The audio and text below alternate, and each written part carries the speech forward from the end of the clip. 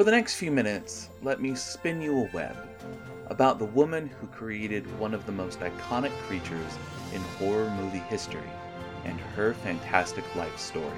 That and more on this episode of Footnoting History.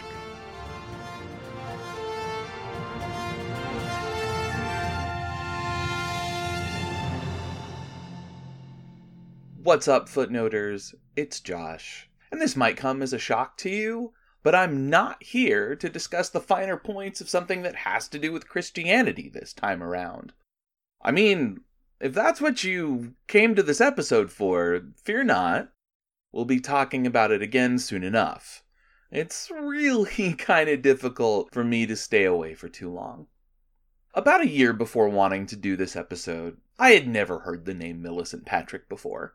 Chances are that I never would have learned about her either if it wasn't for my wife recommending that our history faculty reading group read The Lady from the Black Lagoon by Mallory O'Meara. And I'll admit, I wasn't into the idea at first. I'm not really into the history of pop culture as much as I'm into weird and obscure religious stuff. But once I sat down to read about Patrick's life, I was hooked. I will long sing the praises of O'Meara's really masterful biography. And honestly, if I ever teach a history methods class, I'll probably assign it to my students. Millicent Patrick was born Mildred Elizabeth Fulvia de Rossi to parents Camille Charles Rossi and Elise Albertina Bill in El Paso, Texas. Her family had moved around quite a bit before her birth, largely due to her father's career in structural engineering. At one point, her father, Camille, and his career led him to Mexico City, where he worked on the Palace of Fine Arts under an Italian architect. Most notably, at least according to family history, Camille had a run-in with the legendary Pancho Villa during the Mexican Revolution, and while Camille was working on another project, the La Boquilla Dam. Villa apparently detained Camille after learning that he was an engineer, thinking that Camille could help him manufacture artillery for the revolution. Camille convinced Pancho Villa that this certainly was not the case, and Villa let him go.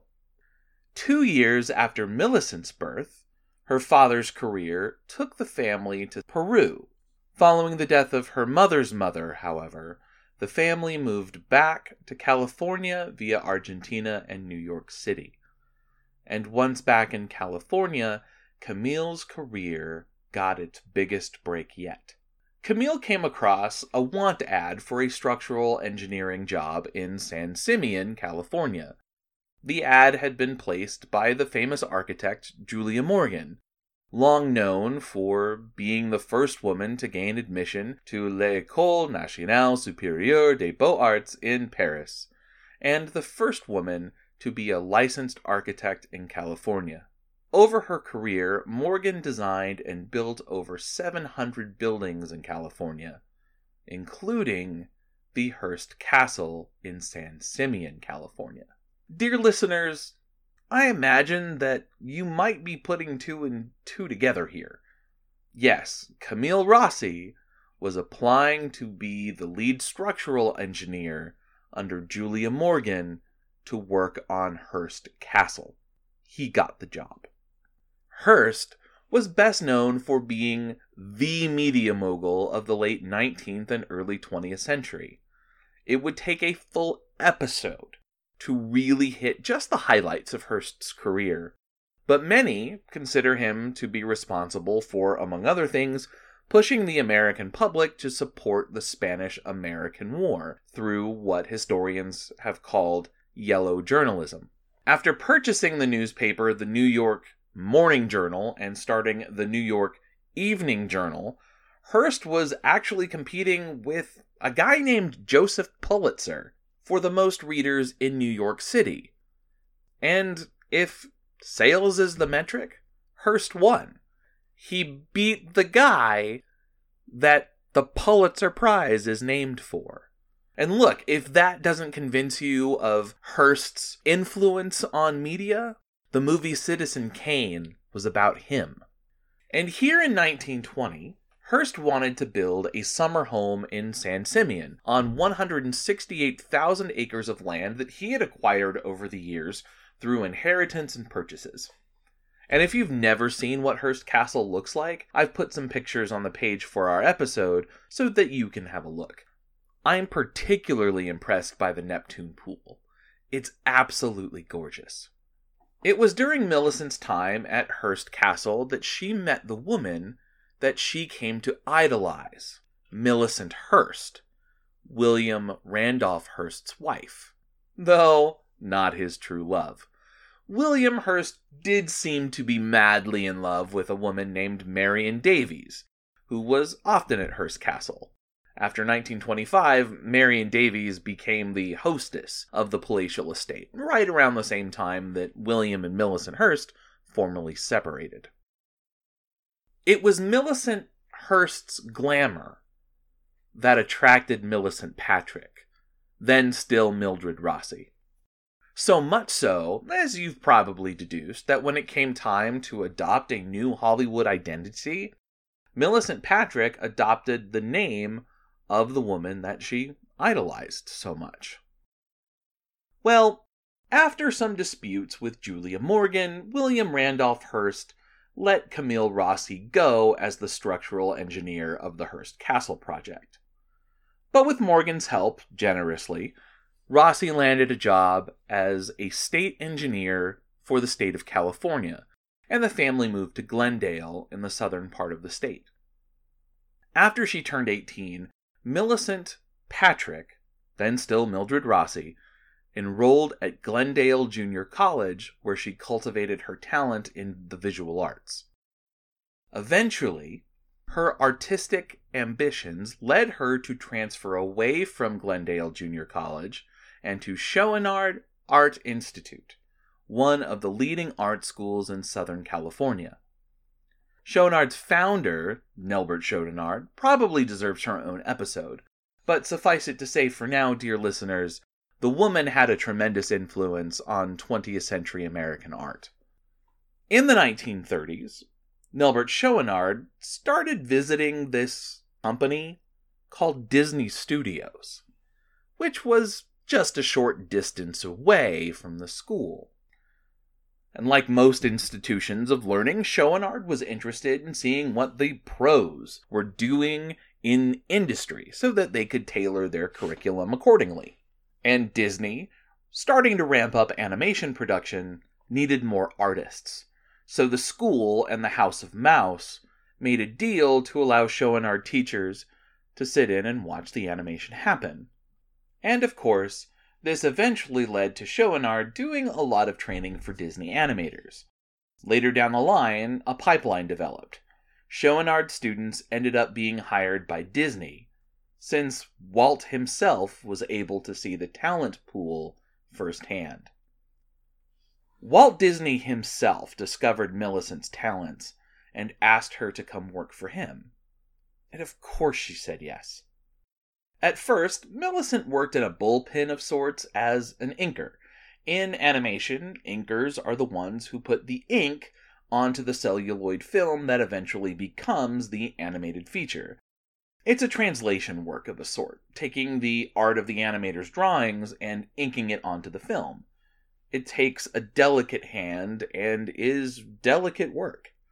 After about a year of working as an inker, Millicent, now 24 years old, was promoted to animation and effects, along with another woman, Marcia James. At this point, they were a part of only a handful of women in a house full of male animators. In 1940. I just think of how the women were treated in the show Mad Men, but worse. In animation and effects, Millicent worked as a color animator. As much as I've tried to understand what separates a key animator and a color animator, the difference still eludes me. But from what I gather, key animators do the main sequential drawings, while color animators just use and add color. If you're confused, so am I. Maybe a listener can help us out. In any event, Millicent and Marcia went to work on a film that you've probably heard about before, Fantasia. Their work comprises 4 of the 8 segments of the film, including the creation of the iconic demon Chernabog in the Night on Bald Mountain sequence. When I read this in Mallory O'Meara's biography of Millicent Patrick, I gasped. I immediately exclaimed, "She worked on Chernabog?" Look, listeners, as someone who's a bit obsessed with the mythology of the devil, demons, and evil spirits in the Christian tradition, Chernabog looms large in my imagination. My very protective mother wouldn't allow me to watch much of anything that had evil in it when I was younger. She would even try to mute the television when Mumra of Thundercats was talking. But I was allowed to watch Fantasia. So Chernabog is my childhood impression of what the devil was. So reading that Millicent Patrick had a hand in Chernabog's creation was a really big deal for me. After Fantasia, Millicent worked on another movie that you know, Dumbo. She helped bring a lot of the big sequences with flying elephants and circus animals to life. However, there were serious labor tensions with Disney animators, and they eventually went on strike. Add to this that Hitler invaded the Soviet Union, and then Pearl Harbor happened in December of 1941, so Disney had to shift gears. And it ended in layoffs, including Millicent. For the next several years, Millicent, at this point still going by her given name Mildred Rossi, floated around the United States working as a hostess for brands at different trade shows and as a background actress where she could find work. She also started crafting a more alluring resume and persona. She listed herself as the first female animator at Disney, a very contested claim, and started to play around with her name a bit too. There's a lot to this story that involves some extramarital affairs and some really juicy gossip stuff that I'll encourage you to read in O'Meara's biography of Millicent Patrick. But for brevity's sake, Millicent started calling herself Mill Fitzpatrick, which, after the collapse of a relationship, changed to just Mill Patrick.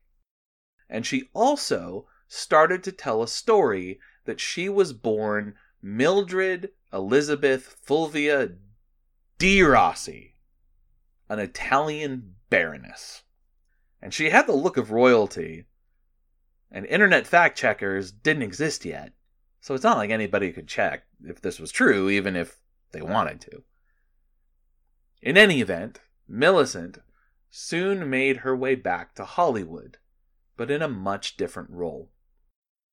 Her background work meant that she spent a lot of time on studio lots, and Universal's studio lot led her to a brand new opportunity. Lest we forget Millicent's artistic talents, she kept her skills in drawing and design sharp. While on the Universal lot, she met a man named Bud Westmore, who would play a significant role in the next steps of Millicent's career. What you need to know about Bud Westmore is that he was part of a family that was a dynasty of makeup artists.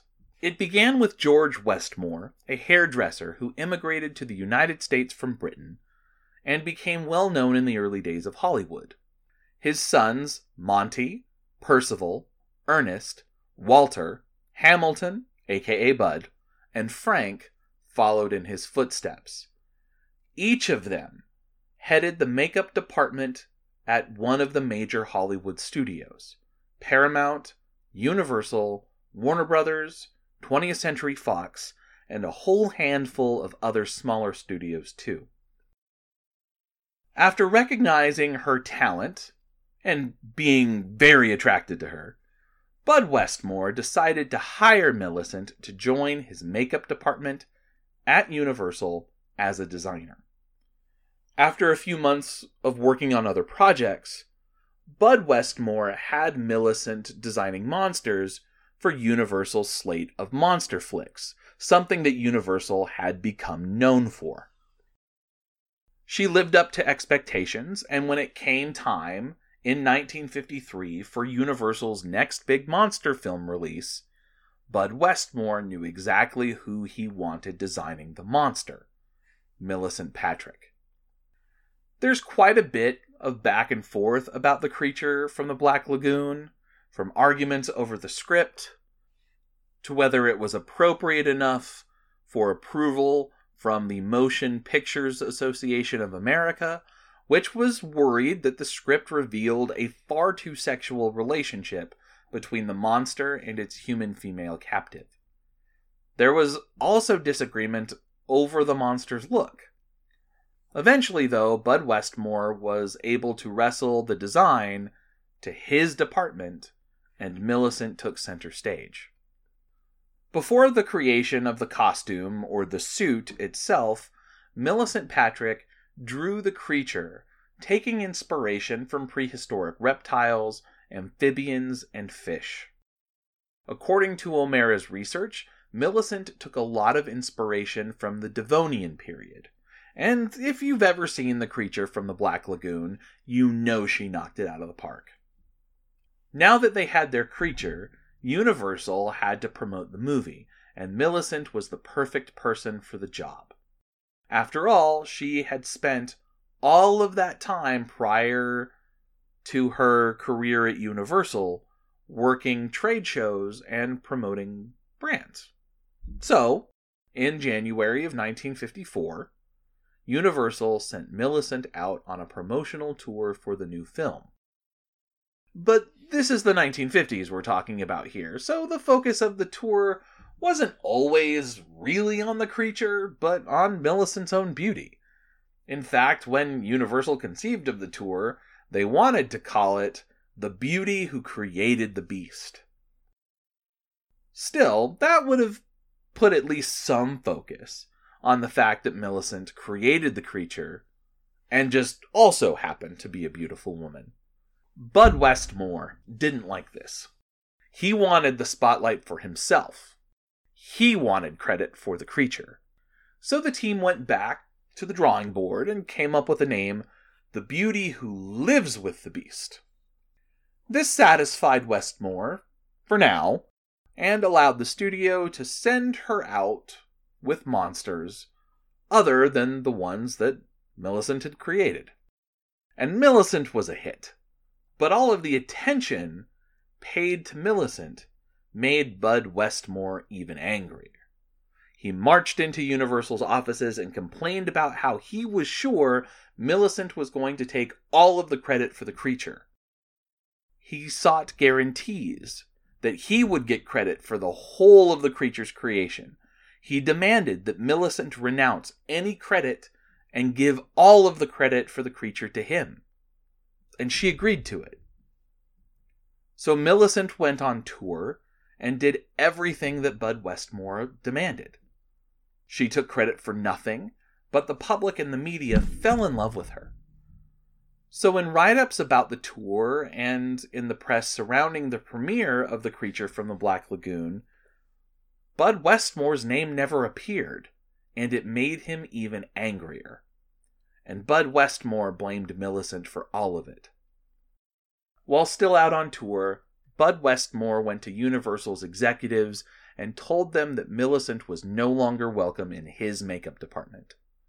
And despite the attempts of Universal's executives to soothe Bud Westmore's ego and to get him to back off of his decision to freeze Millicent out, and despite a successful premiere of The Creature of the Black Lagoon, Bud Westmore went unchanged.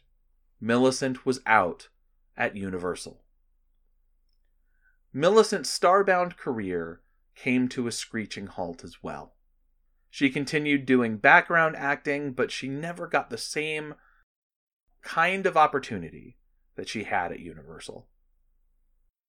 Despite the clear failings of Universal to protect Millicent from the fragile ego of Bud Westmore, Millicent Patrick's legacy lives in the creature, a testament to her talent and hard work. It lives through the haunting animation of Chernabog and Fantasia. It lives in the women who came after her and broke through Hollywood barriers, even if many of those barriers remain intact. She was a star, despite what Bud Westmore did to write her out of film history, and we would do well to remember her name. Millicent's story is recognizable in so many women, both inside and outside of Hollywood and film. And if anything, I hope that her story provides you, dear listeners, with a bit of inspiration alongside the rage you must feel at Bud Westmore. So next Halloween, or on a spooky weekend, load up a copy of The Creature from the Black Lagoon and let Millicent Patrick's creation thrill you, stir your emotions, and make you awe at her talent. You won't regret it. Thank you for joining me for this episode of Footnoting History. Don't forget to head over to footnotinghistory.com for visuals, links, and sources related to Millicent Patrick. If you'd like to interact with us, we're on Twitter at @HistoryFootnote, or Facebook, Instagram, and Pinterest as @FootnotingHistory. We'd love to hear from you, and remember, the best stories are always in the footnotes.